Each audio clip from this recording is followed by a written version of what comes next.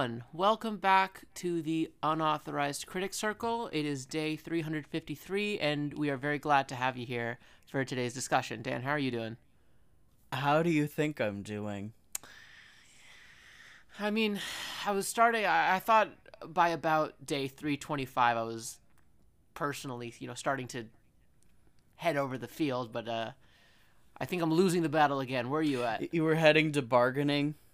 Yeah, I was heading towards bargaining, but I think I'm just catapulted back right to back anger. at denial. Yeah. No, I'm at denial. I'm at denial. What order are those stages go in? I don't fucking know. I'm denying the stages. I can't tell. Kubler-Ross, that was her name. Kubler? Whom? Denial, anger, bargaining, depression, acceptance. Okay, I flipped a couple around. Okay, well, I'm at denial. Personally. Okay. I don't think that we can deny anymore, though. If you have the capacity for it, be my guest. We are. Mr. Rodriguez played Cinderella, and he made no comment. At this anger, point, anger, sure, anger. He would have risen and said, "What the fuck? This wasn't what I meant." I will let you. You saw it. I did not. I have no knowledge or opinion. I've literally heard nothing of Krista. I will take your word. I saw someone say listening to her is like listening to an echo. What? And that is accurate. There is no Jesus chord of the Christ. voice whatsoever. Wow, and Christ. She was utterly charmless. Well, I think that's the right note to start this discussion on. Oh, wow. Yeah, well, folks, we are recording this episode because by the time this episode comes out, it will mark 1 year since Stephen Sondheim left us with his work. We are recording this on November 14th, 2022. Which is day 353. Good job. Since I last saw him. Where did you... You were the last person to see Stephen Sondheim? I was not the last person to see him. We're recording this on the 14th. Yes. And on the 15th, company reopened. Right, that's 365 days. Oh. There are 365 days in a year. 353 days since November 26, 2021. Oh. You quoted my number exactly. I was really impressed. And then you bungled the math even harder, and you completely lost all my respect ever since. This is why we don't do numbers. It's been 364 days. Go.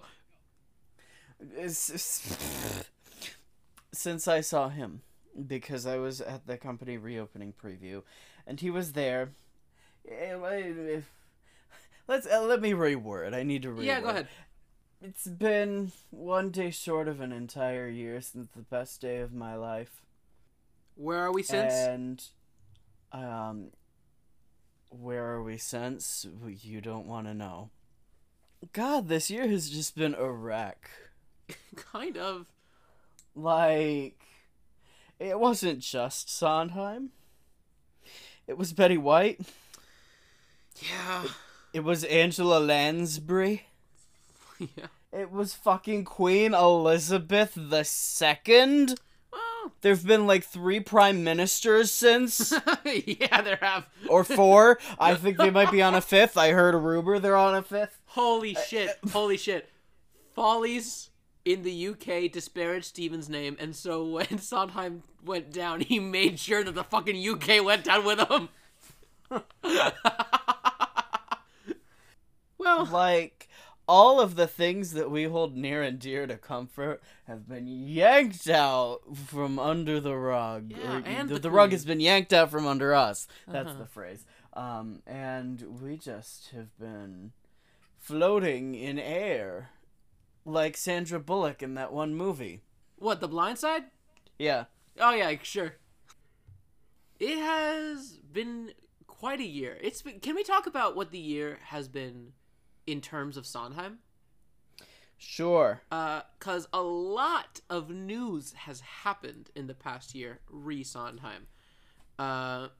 we learned about a revival of Sweeney Todd. A production of Into the Woods happened and then happened again. Mm-hmm. Yes. Merrily We Roll Along is about to premiere off-Broadway. I got a ticket! Fuck you. I'm very lucky. West Side Story released to pretty good reviews, especially from us. Not from us. I was the one person that didn't give it a good review. But together we gave like an overall net positive. Sure. Whatever. You're just a crank. Sure. Company won 5 Tony Awards and then immediately closed. Well, yeah. Yeah. Company won 5 Tony Awards, but hey, tour coming up. They desecrated the Jacobs. Well, I think we talked about this. Morocco! Okay. I think you asked me if I thought any production that would have entered the Jacobs after Company would have inherently been cursed. And my answer is yes. Mm-hmm. I do think whatever was going to go there was going to suffer the fate that this show is suffering. Mm-hmm. But hey, Jimmy Fallon's there to help, so it's fine. What else? Signature had a very solid season. Well, they're in the middle of a season. They've announced a little night music so far, which I've heard was like, okay. They didn't already have that, did they? Which one was the one with Emily Skinner?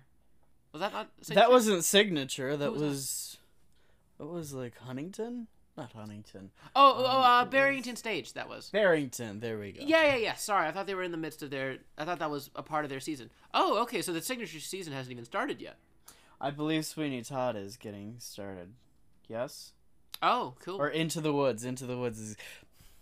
Look, everyone and their fucking brother is putting on Into the Woods this year. Yeah, no, I'm currently in a production of Into the Woods. It annoys me. Gotta be honest on that. Like, it's because, it's specifically because everyone who's doing Into the Woods is doing. We want to do Sondheim, but we don't want to scare anybody, so we're gonna program Into the Woods because we still need money. Strap on some fucking balls and put on passion. That's what I say. No balls.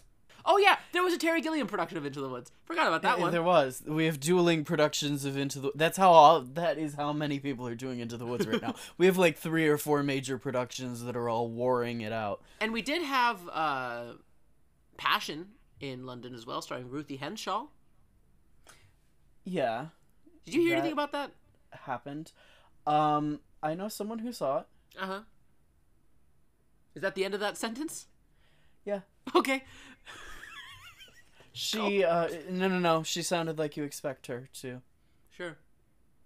That's what I heard. Fair enough.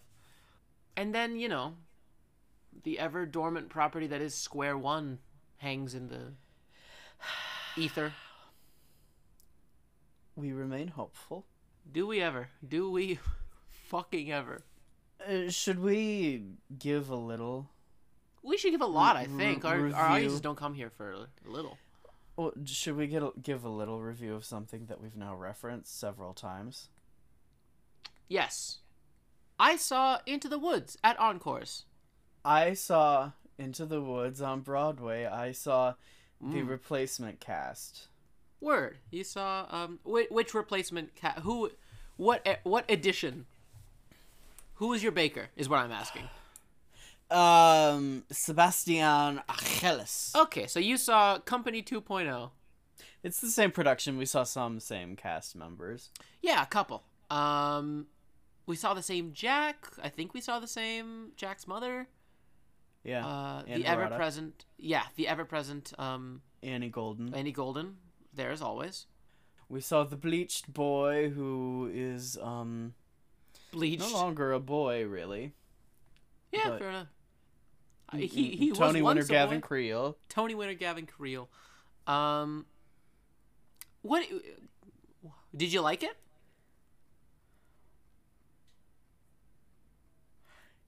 Yes.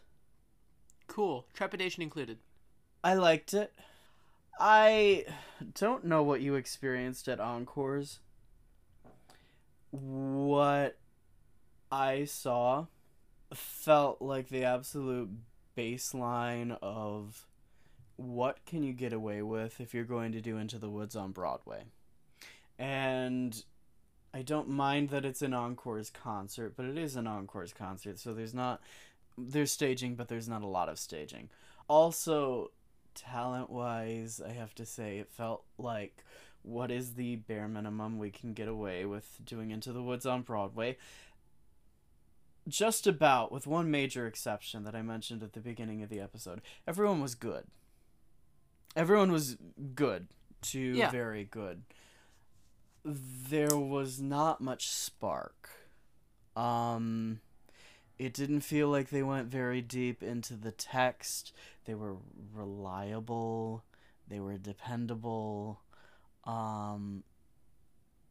It was fine. I had a good time. I don't need to see Into the Woods again. I really just didn't know why it transferred to Broadway, though. It wasn't so exceptional, and the performances were fine. It was nice to see Into the Woods done by an all-Broadway cast. You wouldn't get that in a regional theater, but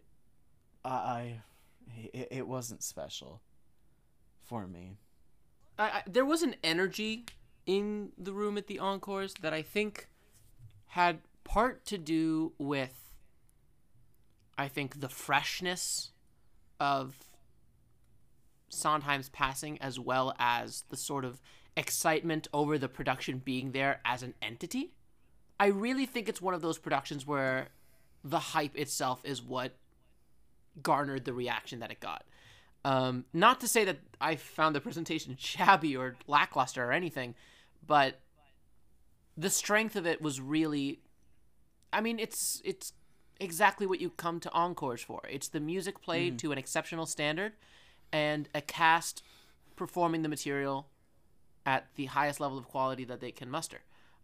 And truthfully, that was exactly what it presented. The music was gorgeous, and the performances were really solid. Highlight performances, obviously, from Heather fucking Headley, from Julia West, who I didn't have.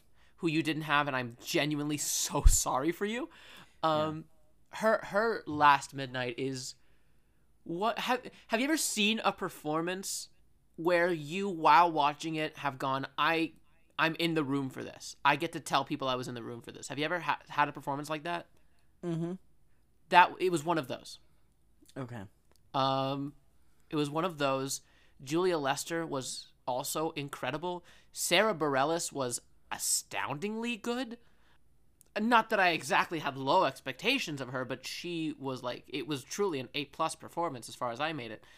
And you know what? I was pleasantly surprised by Neil Patrick Harris. I wasn't excited for him. He won me over. Did he sing the right notes? Mercifully. He did in the Assassin's Cast recording. You learned this recently, and I think I was the one who broke the news to you, because you thought you put the blame on poor Ethan Slater for singing "Listen to the Story, Hear It in the Song." Well, I'm sorry. Because fucking NPH goes, "Listen to the stories, hear it in the song," because he didn't bother to look at the sheet music. Well, I mean, I will admit my bias. I have an anti-SpongeBob bias. It reared its head there. I'm with you. I'm with you. I do not put I do not put the sins of the father onto the child. Okay, but I also hated whatever he was doing in Fosse Verdon. So he had 2 strikes against him going in. I have a question for you. And then I was hearing different notes than the recording that I was used to, and I figured, well, he must be the problem. And then I read Paul Ford's book, where he talks about Stephen Sondheim went to Paul Ford, the rehearsal pianist, and said, "Hey, Neil Patrick Harris isn't singing the right notes here. Can you go correct him? I don't want to." And Paul Ford was like, "Okay, I'll do it." He walked up to Neil Patrick Harris, who got very offended, and he said, "This is the last thing I need right now." And so he's on the cast recording singing the wrong notes. A note about having humility and being a decent human being. He now has his ass out in front of the entire world permanently because he couldn't fucking take a note. And he couldn't take the right notes more than just couldn't take a note. That was impressive. Admit that. Yeah, it was a solid case. You could write a dissertation, truly. I I could see you taking Neil Patrick Harris to court for playing the wrong fucking note. It's like a defamation suit over Stephen Sondheim's behalf.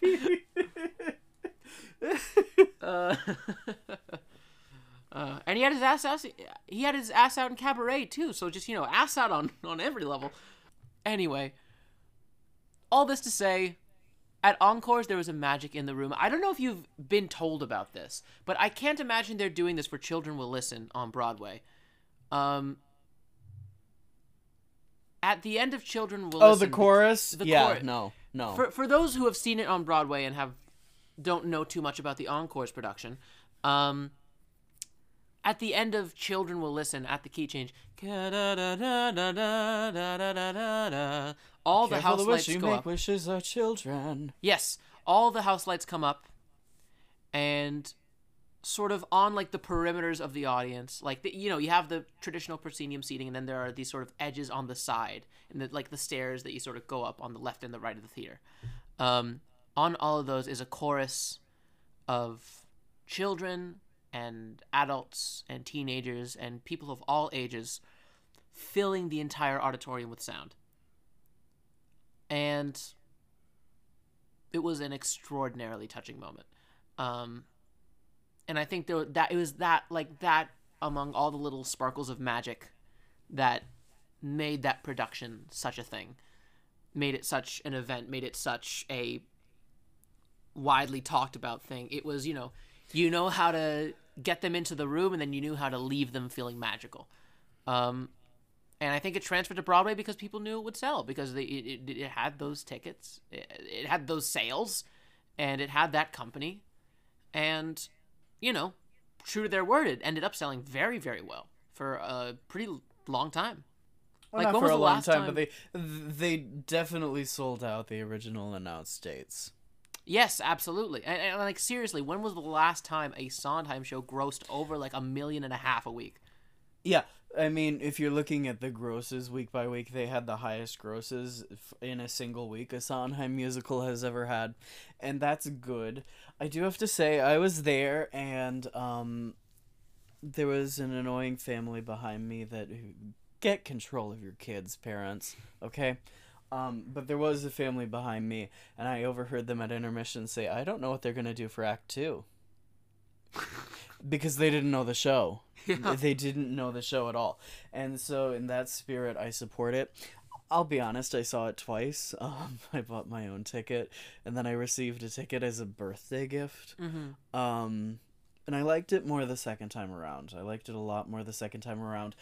But from the people that I know that saw it at Encores and saw it on Broadway, there was very much an emphasis put on the comedy when they moved to Broadway, and especially with the replacement cast. Mm-hmm. And in doing so, and in adding the replacement cast, they sacrificed a lot of the book work that apparently was really essential at Encores. That is really pretty upsetting to hear. The book work was absolutely the strong suit of the Encores production. The fact that it was like a real actual delve into the material, a real taking serious of the material. You know what I mean? I did hear that the way that they went on to get those replacement casts was a little rushed. I've heard that it was kind of not scrambled together, but sort of put together with intense speed. I heard the transfer was that too. I heard that the transfer, before they secured Patina Miller, they even went to Bernadette Peters and said, would you be willing to do this again? And she said, no. What the fuck? Uh-huh. Goodness gracious. They have, from pretty reliable sources, they actually went to Bernadette Peters, who said, no. Good for her. You're crazy. I have one particular bone to pick with this production. Mm-hmm. This production garnered a cast album. A cast album was the right move. Cast album was the right move, especially for an Encores production. The cast album is strong for what it is. Nothing in my mind saves it from the fact that what this needed to be was a recording of the full score. Well, what do you mean? I'm saying a full score recording in the way that we have that Merrily full score recording or the Anyone Can Whistle full score recording. I want every page of music captured. This is encores. This is their entire point. It's a preservation of the original orchestrations of musicals, or at least that was their point at one point in time. Yeah, but every Into the Woods has had the original orchestrations. Well, sure, but we That's don't made it have on a Broadway. Sure, but we don't have a copy of the entire score. We have the songs, the little bit moments, the extra parts of orchestration, the little Do you bridging need to moments hear between. ba-ba-da-da-ba-da-ba-ba-dum 10 times over and over again on an album? I don't think so. We didn't get any of the fucking stepsister scene, the beginning of the Act 1 finale. The fact that that entire section is gone, it's like Okay. why? You know? Like moments like that at the very least. I haven't listened to the album. I knew I was going to see it. I wanted to wait until I saw it, and then I just haven't picked it up. Is the exit music at least on the album? No. Okay, that probably should have made it. And they didn't even record the overture. There is no overture. Well, that's what I'm saying, but it's not there. But there's no overture. They should have written one. Get Tunic back on it. Give it a whole Judy at Carnegie Hall. Or no, it's the. I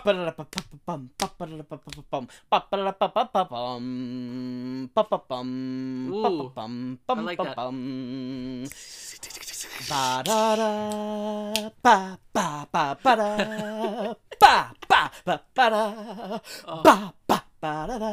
Anyway, I have that bone to pick with it. I think more of the score should have been recorded, if not the entire thing. Dan, you haven't copyrighted this yet. Someone will steal it. Someone will steal your arrangement. You don't have the money to go to court. I'm doing this off of the top of my head, huh? I'm saying you don't have this copyrighted. Someone's gonna steal this. My totally Las Vegas overture for Into the Woods. You're really setting the tone perfectly. Oh my god, Las Vegas Into the Woods.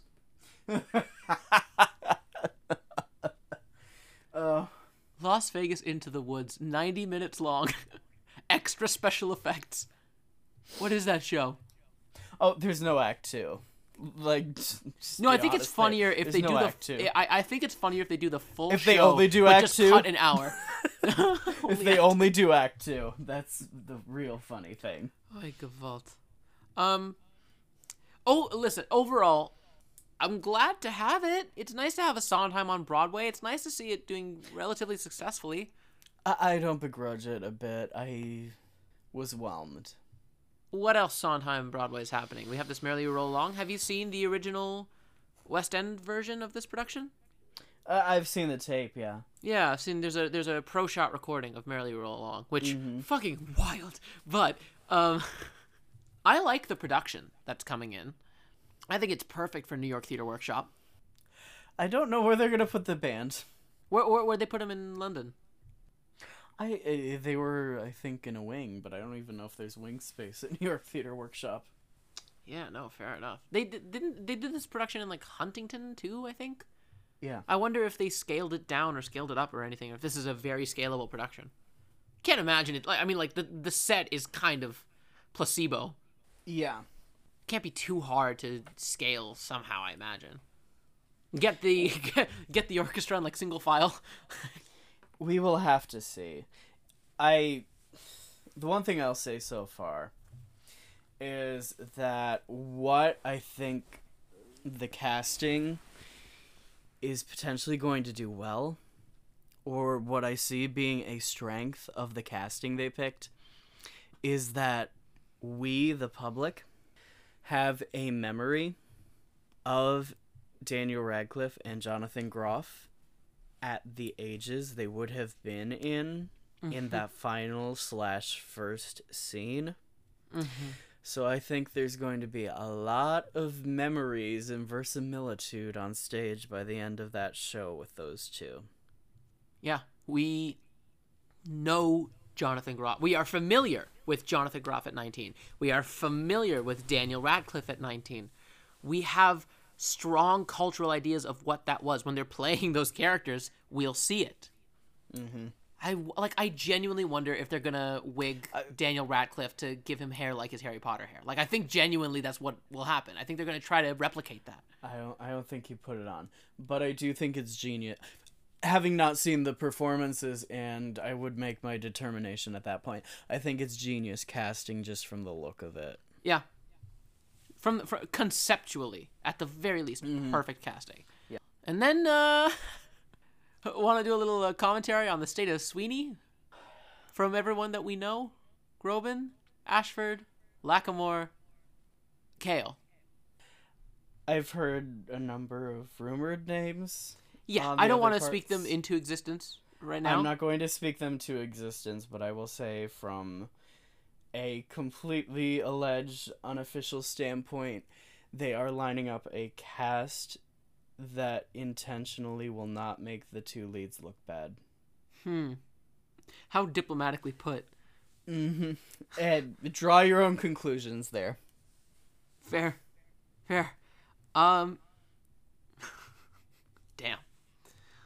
Well, you know what they say. You know what they say. Most of the work of good directing is just good casting.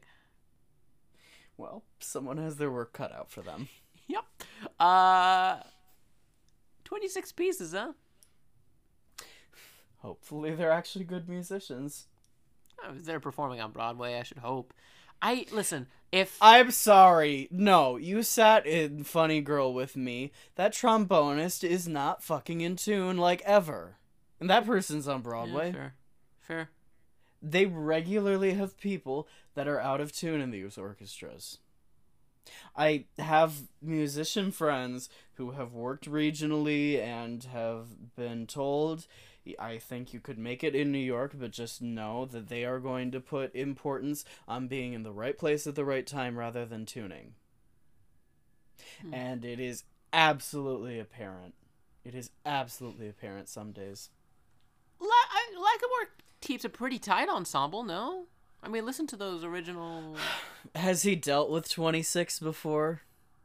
I wish them the best. As do I. 26 is hypothetically a great number. I hope they get musicians worthy of the score. I want the best for this show. I always want the best for this show. Lackamore was music director for Wicked at one point. He was the assistant, then he became the music director. Yeah. It's pretty sizable, and that was early, too. And that was 24. I believe Wicked is 24. Yeah. Although he wasn't setting that, he's setting this. We will see. Yeah. A lot of people, I'm very happy there are going to be 26, but I am not going to see that number and not listen, if that makes sense. Because I think a lot of people are going to see that number and then not listen because they saw that number. You have to get good people to show up, even if it's 5 to 40. Fair enough. What does a year post Sondheim mean? For me, I think it means a greater reflectiveness on what he gave us predominantly. I think that's the biggest thing here. The fact that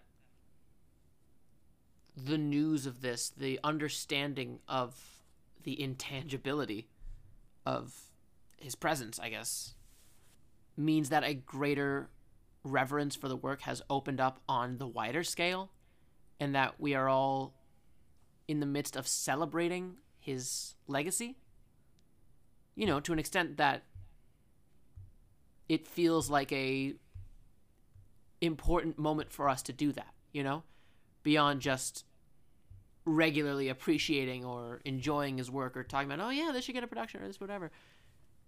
It's taking this opportunity to throw ourselves into the work, right? And to immerse ourselves within it, and to have it revolve around us, and to have it always ever present, and to have it on the focus of conversations, and to have him be a specific, you know, subject of conversation, to have him be the center of musical theater for a little while, as it were. You know what I mean? Like the fact that this has opened the door for us to really focus on him to the greatest extent that it's been in a while. Sure. For me, a year without Sondheim, I think an era has officially passed. Mm. And we're about to talk about a concert that's really going to underline that. Mm-hmm.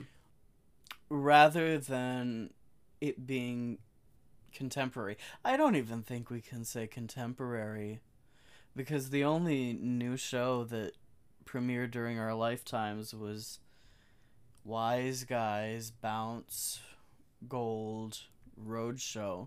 Mm-hmm. None of his Broadway shows, we were alive for their opening. But you heard he was working, and that was encouraging. We are now looking back at a man who wrote Never Look Back. We're now looking back at a man who wrote Never Look Back. And it's times. officially not contemporary. And it's a moment in history. And another thing that's happening, Phantom is closing. We are officially seeing the end of the Hal Prince era on Broadway. True.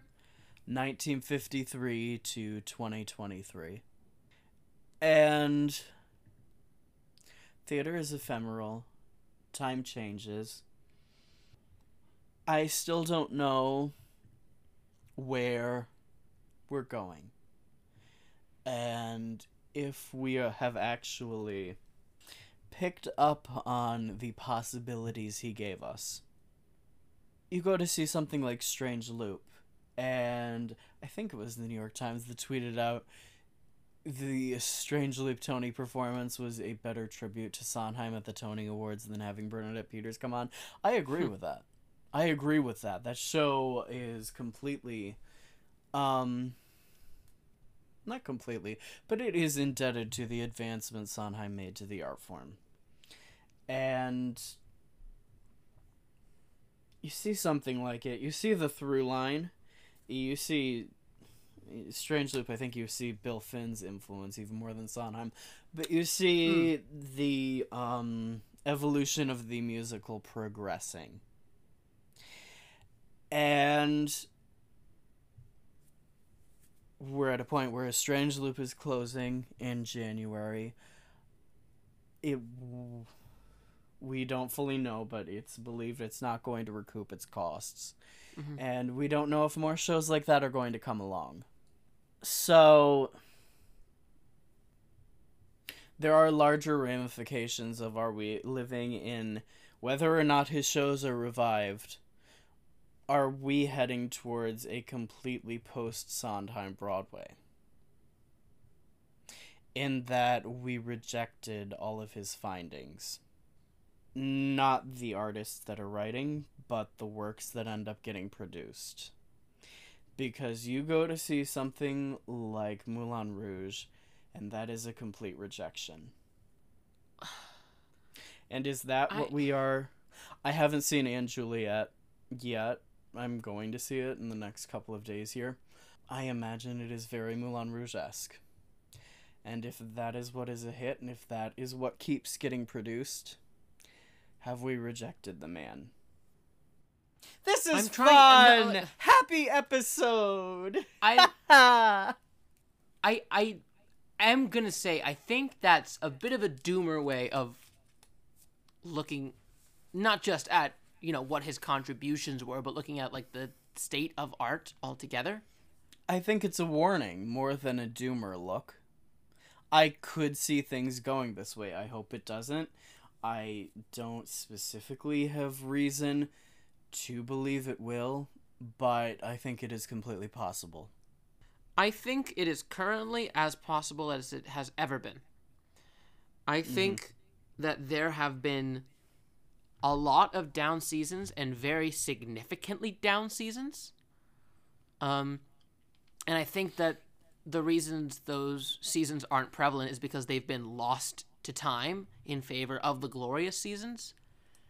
And I'm sure a skirmishing of, the best musical nominations page will probably, if you look hard enough, give you a couple seasons approximately as dismal as, some of the ones that we've been seeing recently. I thought last season was good. Yeah, last season was good. But I'm saying, if you look at something like, this is a way too extreme example, but, a situation in which history happened in such a way where the nominees were Jagged and Moulin Rouge and, whatever the third was. Tina, thanks. Thanks. Obviously, it's a really extreme and absurd circumstance that never would have happened otherwise. But, really? Yes, I think if we gotten the breadth of musicals... 95? 95? What 95?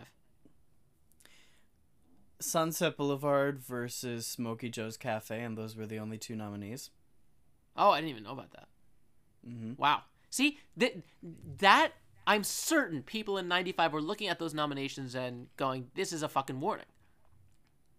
This is the state of musical theater right now. It's a hammy Andrew Lloyd Webber and a review. These things happen as an ebb and flow. And this is completely pivoted from a conversation of Stephen Sondheim. But if I may pull something out of my ass to direct it towards him... Can we be hopeful that there's a candor and ebb and flow coming in the spring? But again, that'll be nominated for... That'll be nominated for Best New Musical, I believe. But even still... We don't know. But even still... The point is not to look towards, we're still talking about the shows of the past. It's not about looking back. It's the notion of moving forward. That was a huge theme in his shows. In Sunday in the Park with George, in Into the Woods, in Follies. It's, keep going. There are down periods. There are moments where you creatively will crash and burn. There are moments where nothing looks bright. And you wish that you go back to the glory days. But you don't know what's on the other side. You can't know and you don't know. Why I am worried is how financially dismal things look. Well, the economy is one thing, for sure. And not just the economy, the way things financially look on Broadway. It's not very optimistic. And I do worry that in the future we're only going to have Moulin Rouge and Juliet and the Neil Diamond Show. Mm-hmm. Not even on an artistic sense, but just as a financial response to what is selling. And, and Juliet hasn't had specifically great grosses yet, we'll see. But I think they're about to get a bunch of great reviews and do a bunch of morning talk shows, and they'll end up in a very comfortable place. Mm-hmm. I'm sure that'll happen, and I'm sure that it will happen for a minute, and I'm sure that it will end, and I'm sure something different will happen for better or for worse. We gotta get through this period that might not be the strongest period that's existed in musical theater, and we gotta wait for the next one to come around. I'm not very optimistic. Whoa! Yeah. You don't say. I'm hopeful, but I'm not optimistic. If that makes sense. Yes, it does. Yeah. I'm too much of a realist to be optimistic.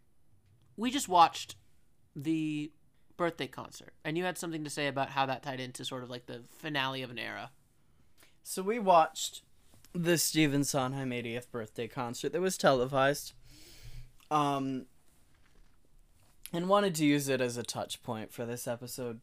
Mm-hmm. And there's about 20 people in the cast that perform.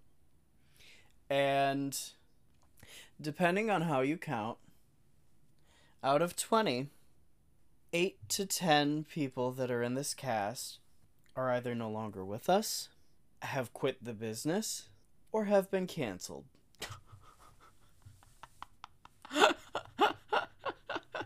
I like that you gave one spot for her. Mm-hmm. You have to. Yeah. I'm sorry, she just did an interview today. retired, quit the business, or refuses to let the business quit her.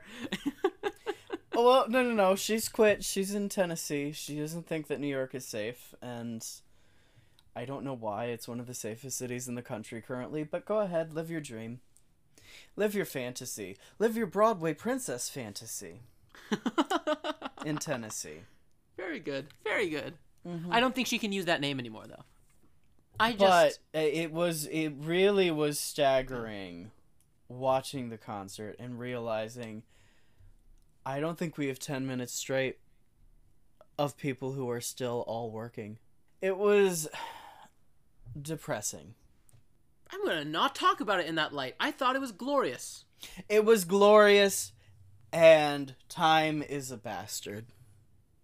I think that's what I mean. It was you absolutely messaged me glorious. saying time is a bastard, and I woke up to that message, and I was like, what a great way to start the day. Mm-hmm.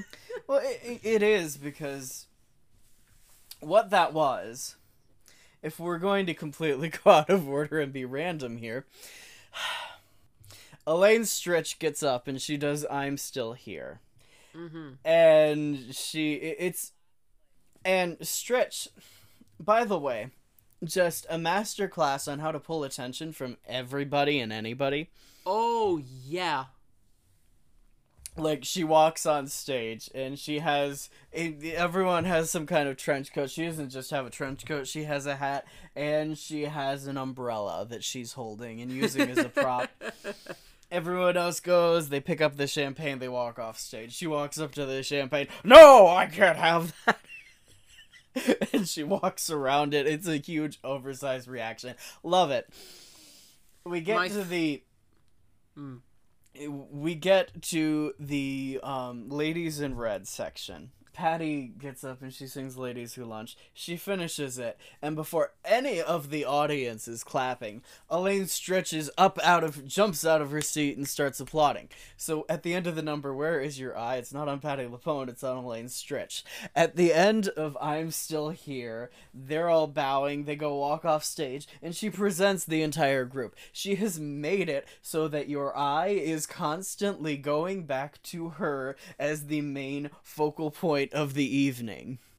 Like, as she should. Excellent masterclass in pulling focus. But she goes up and she does I'm Still Here, and it's the most Stritchian I'm Still Here I think she ever did. And I love it. I love it. I absolutely love it. And it was a very emotional I'm Still Here. Even more emotional than I've seen her do it elsewhere. She's performing for what, 3,000 people? Mm-hmm. She's milking it. Yeah, but she performed it at the White House, and you would milk at the White House, I think. Smaller audience. Well, sure, smaller audience. She got up and she was in her inimitable Stritch way. And I thought, if we did a concert like this again, who would take the Elaine Stritch role? Or the Elaine Stritch slot? Elaine Stritch. Yeah, the answer is there is nobody. It's completely a type of performing that doesn't exist anymore. Yeah, so what you do is you take the government funding that is out there and you apply it to researching the possible solutions to get Elaine Stritch back performing this number. If we're bringing Elaine Stritch back, we're bringing her back much younger, and she's gonna do Gypsy for us. Fucking finally! It's about goddamn time. The entire state of the concert, though. What was amazing about it was that it felt more than just a tribute to the work of Stephen Sondheim. It felt like a tribute to the culture of Stephen Sondheim. You know what I mean? Mm-hmm. Like, yes, the Sweeney Todd section. Since when can you talk about fucking fan service in musical theater, right? Like, that was just a pure and complete total fan service. It was like don't cringe at this. It was like a fucking Doctor Who anniversary episode, right? It's like a meeting of the fucking mind. It's the don't Who? Do not. You're wrong. It was a brilliant like fucking Who? melding of all these eras. You have two Sweeneys. Shut up. You have two Sweeneys performing at the same time. I'm so you confused. have Jim Walton singing the Frank song that his Frank never sang. You have John McMartin coming up to sing The Road You Didn't Take when he's way further down the road. It's like fucking asking Olivier to recite To Be or Not to Be at the end of his life. It truly astounding shit, and it's all like a testament to the culture of Stephen Sondheim's work, to the history of his stamp on musical theater, to the history of how deeply his works are loved. And I think that's possibly why I am so depressed. Not depressed, but have been so negative, because this concert absolutely was a love letter to the culture of Stephen Sondheim, and seeing how many people aren't with us, and seeing how many people aren't working, and seeing that the moment has completely passed, it seems. Really, it shook me up, because it hasn't been long. We sat there during the pandemic for his 90th. There should have been a massive 90th birthday concert, but the pandemic happened and we couldn't have that, and we had the virtual. It becomes something different at this point, I think. And I'm having a hard time, just personally in my life, reconciling that. We sit here today, and apparently there is a Stephen Sondheim tribute happening at the Stephen Sondheim Theater in New York City. It's, been a year. We got marquees dimmed, and a performance at the Tony Awards, and a performance at the Grammys, and, what else? An issue of the Dramatists magazine? An exhibit at New York Public Library? Is that what we got? We didn't have a major memorial. I mean, we've heard it's happening now. We don't know. Yeah, I mean, this is truly how it should be done. I gotta tell you, I was kind of apprehensive to watch this for a very long time. I had kind of had it painted in my mind that this was one of the less exciting of the Sondheim concerts out there. A lot of people think it is. I think it has to. I think it has to do with the perceived sterileness of it. I honestly, I think it has to do with the age you were when you encountered the various concerts.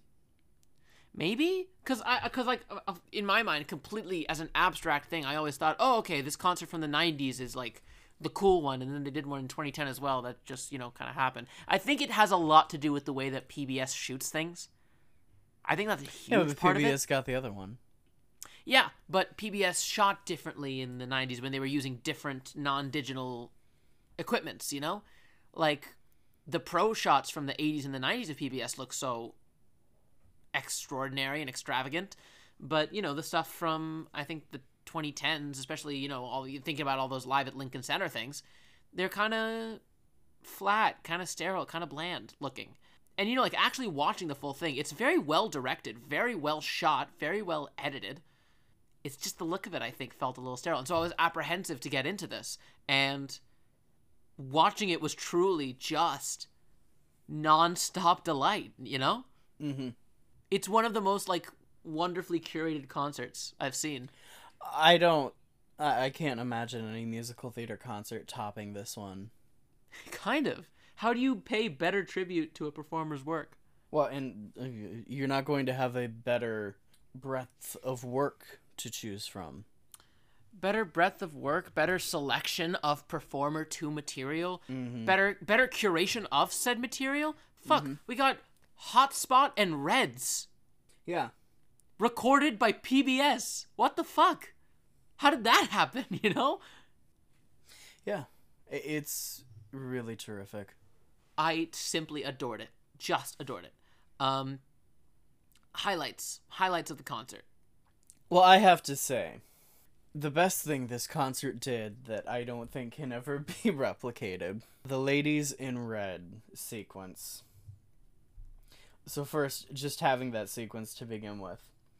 And then the homosexual fantasia that is putting the cameras where they are, so you're going to watch these women react to each other perform. Yeah. One of the most exciting things in the world is watching Patti LuPone react to Could I Leave You? Oh, Patti is she reacts to everything. She reacts to pretty much everybody. But specifically the way her like jaw drops at wait a goddamn minute. Uh-huh. She has a look in her eyes like, yes, this is good, demolish him.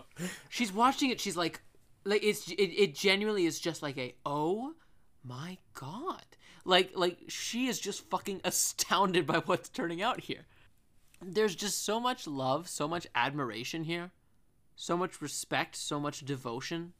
It's truly just like, it's one of the most thrilling fucking moments in musical theater performance. That entire sequence is excellent. Outside of that, John McMartin. Wow. Wow. John McMartin. Again, it's like getting Olivier to recite Shakespeare. It is like calling up the most legendary stalwart performer to dutifully perform the text that he originated, you know? And to do so 40 years later. And fucking, you know, what credit to Olivier, he's got whatever. Olivier didn't have to carry a fucking tune. John McMartin carries a goddamn tune 40 years later.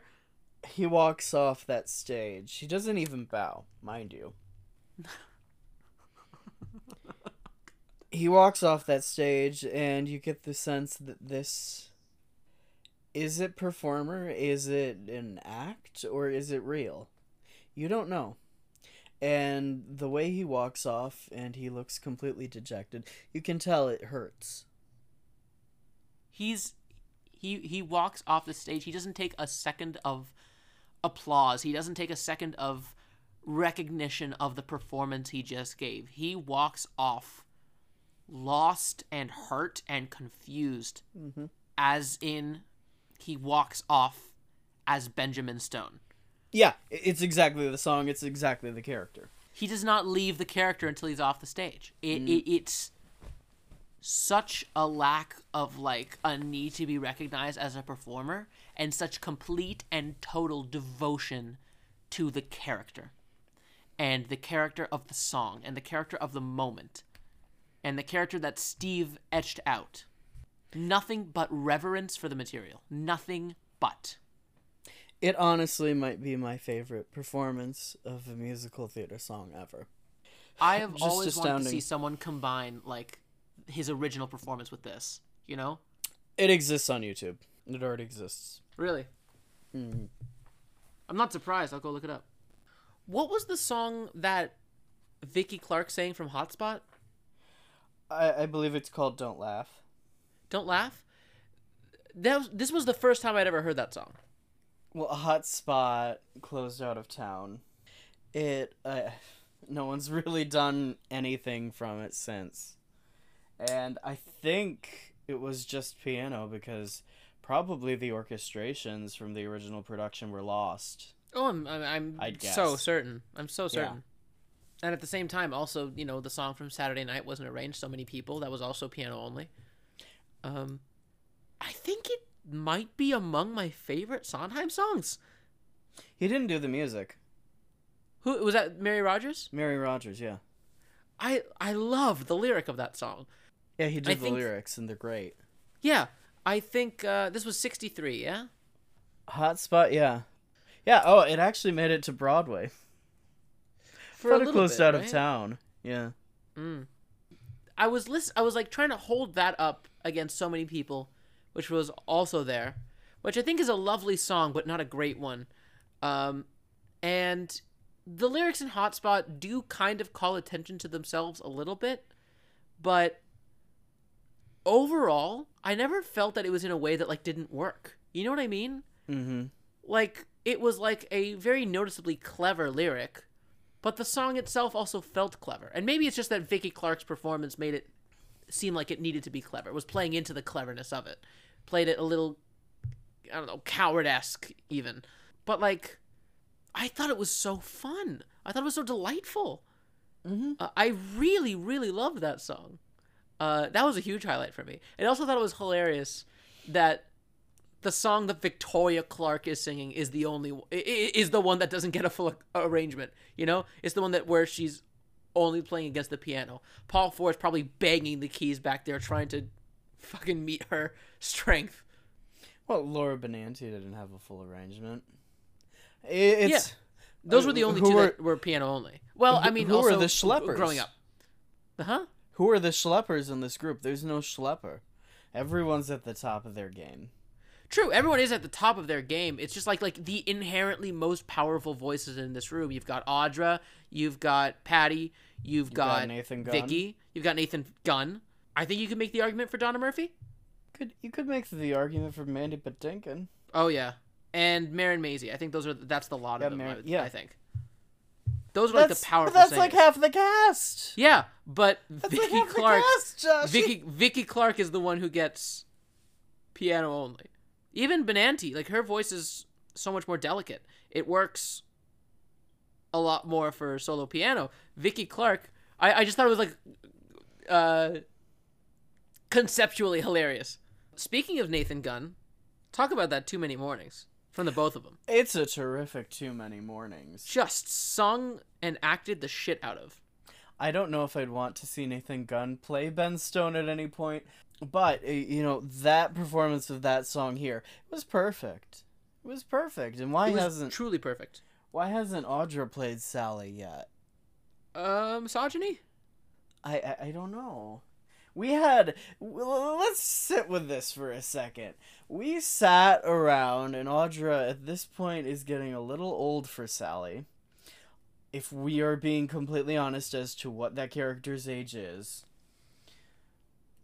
We sat around, we didn't give Audra McDonald a Follies, and we had fucking Imelda Staunton. That was what the last decade has been since that concert. Does London count? Yes, because she could have done it in London, and there would have been... She would have been in the video! She would have been in the video! She been in the video? She would have been in the National Theatre Live! She would have showed them what National Theatre really means if she was in Follies there. This wasn't some big, bombastic, grand thing or whatever. It was relatively small in the greater sense of the concert. I cannot get over the fact that we got Jim Walton to do Growing Up. Yeah. Growing Up is this huge Frank character moment that was added well after the original Broadway production. And having him perform it here, like, in my mind, it, like, completes the character. You know what I mean? Yeah, it's so special that he's doing it. It is. It's like, this was, like, the last step.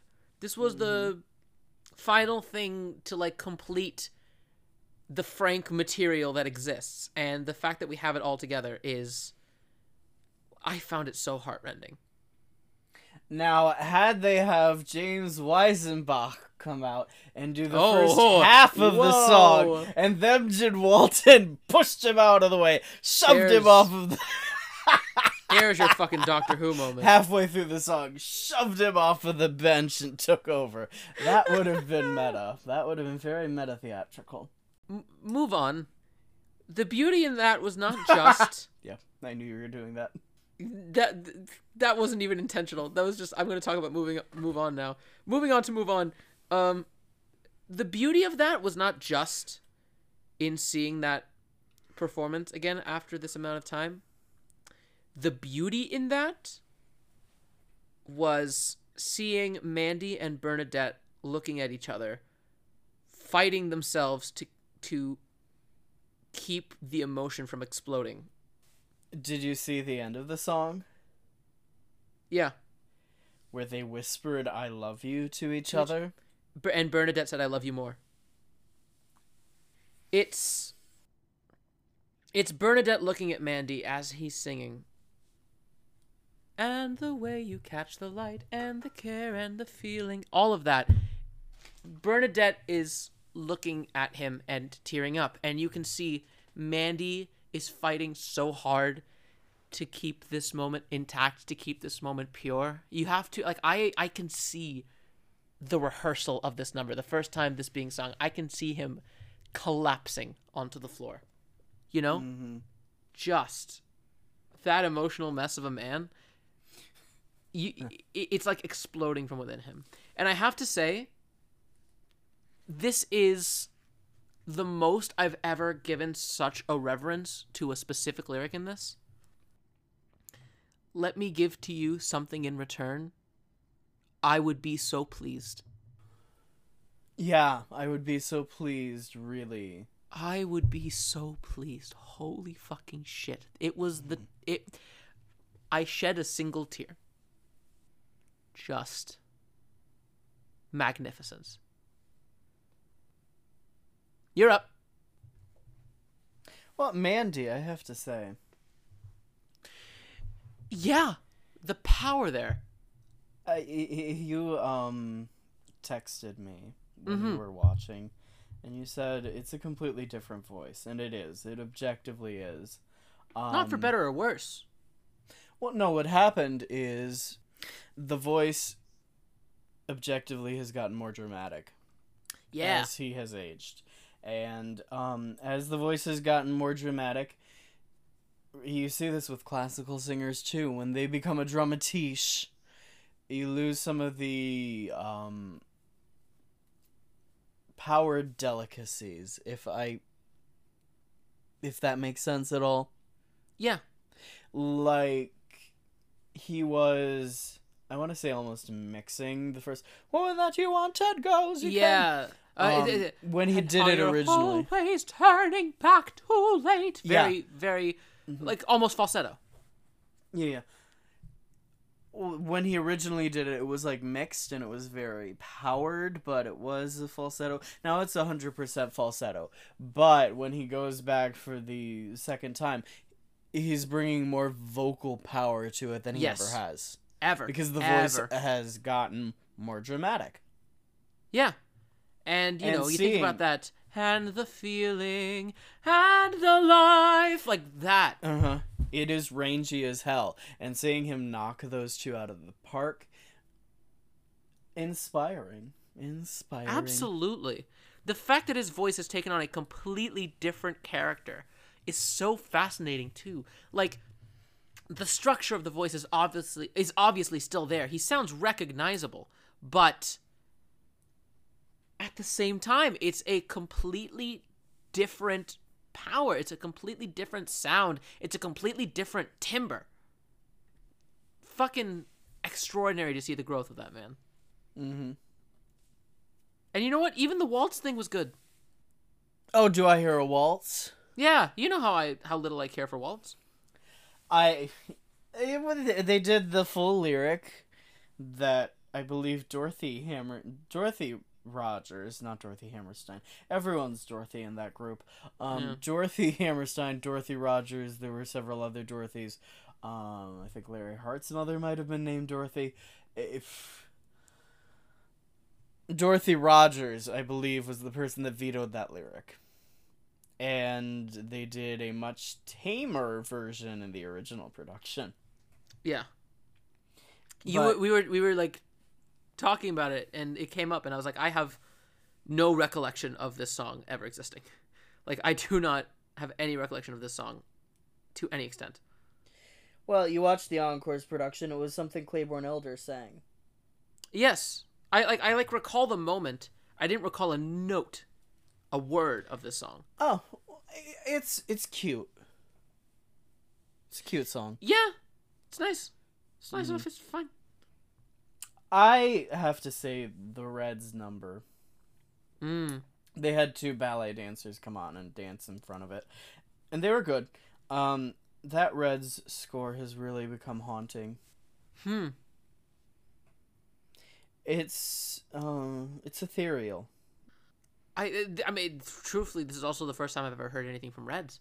How gorgeous! Like, how passionate, how sad, how melancholy. What did you make of the choreography there? It was good. Yeah, they don't have much room to dance. It's just a runway. Very slight runway. They dealt with it well.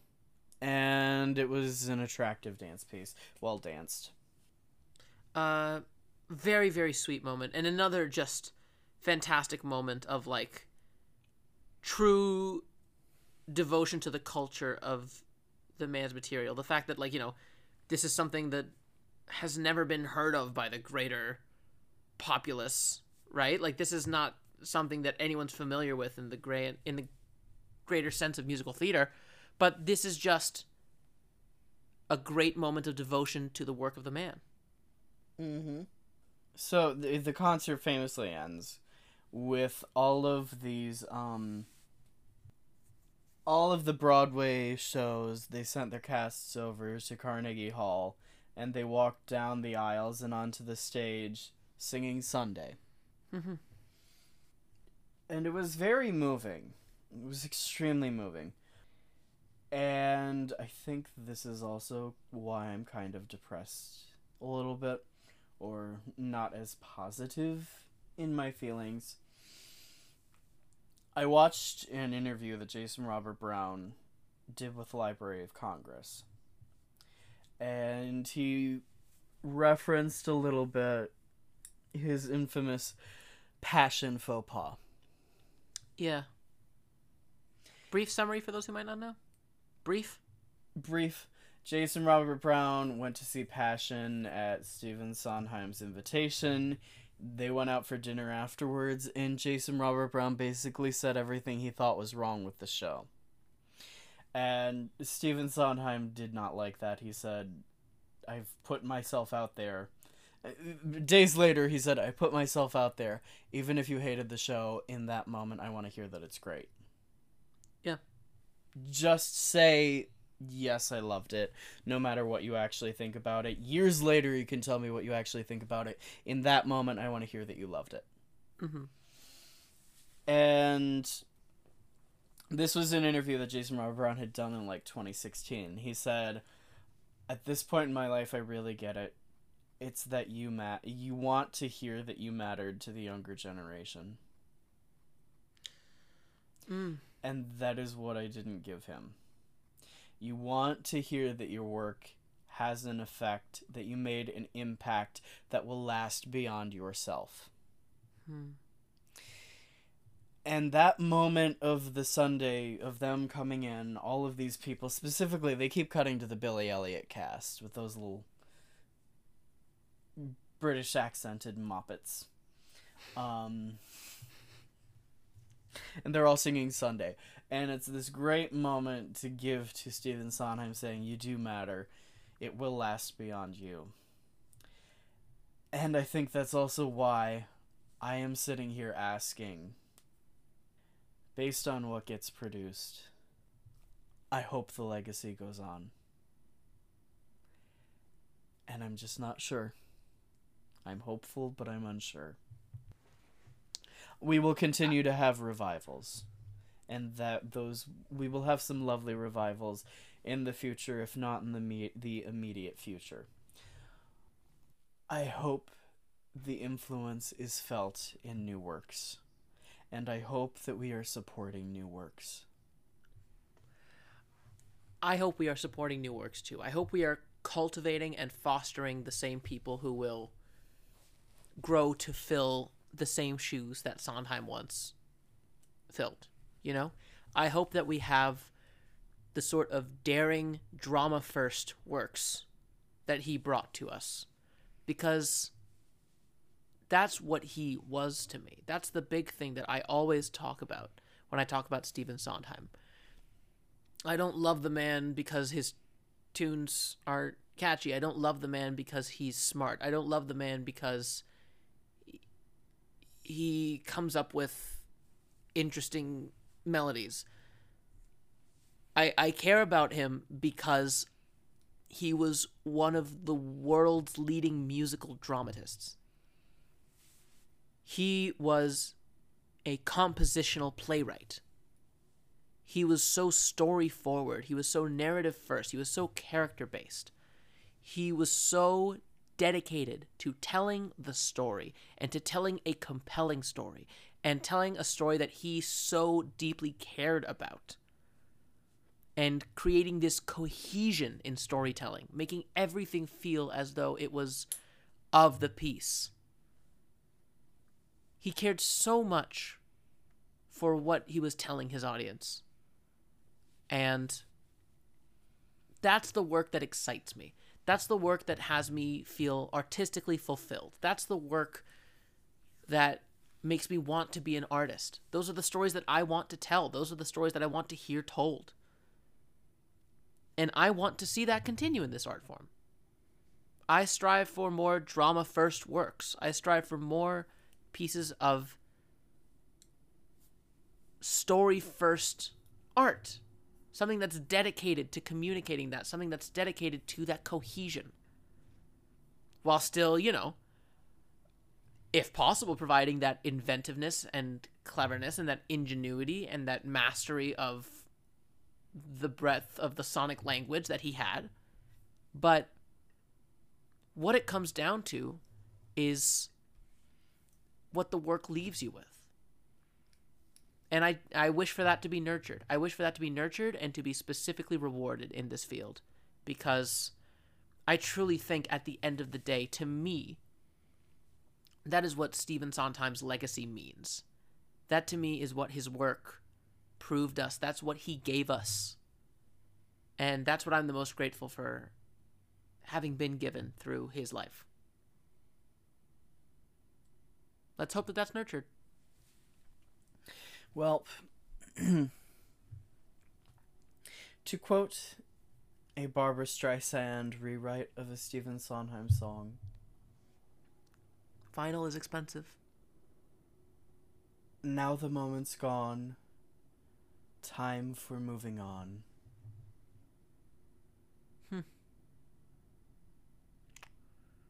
To brighter days? Hopefully. But hope doesn't grow on trees. We make it. And I'm here to tell you, it is the hardest thing we will ever do. And I'm feeling how hard it's going to be today. Boy, am I feeling how hard. Well, thank you for listening. Thank you, Steve. Thank you in advance to the legacy that his works will carry and to the works of art that will come as a result of his existence.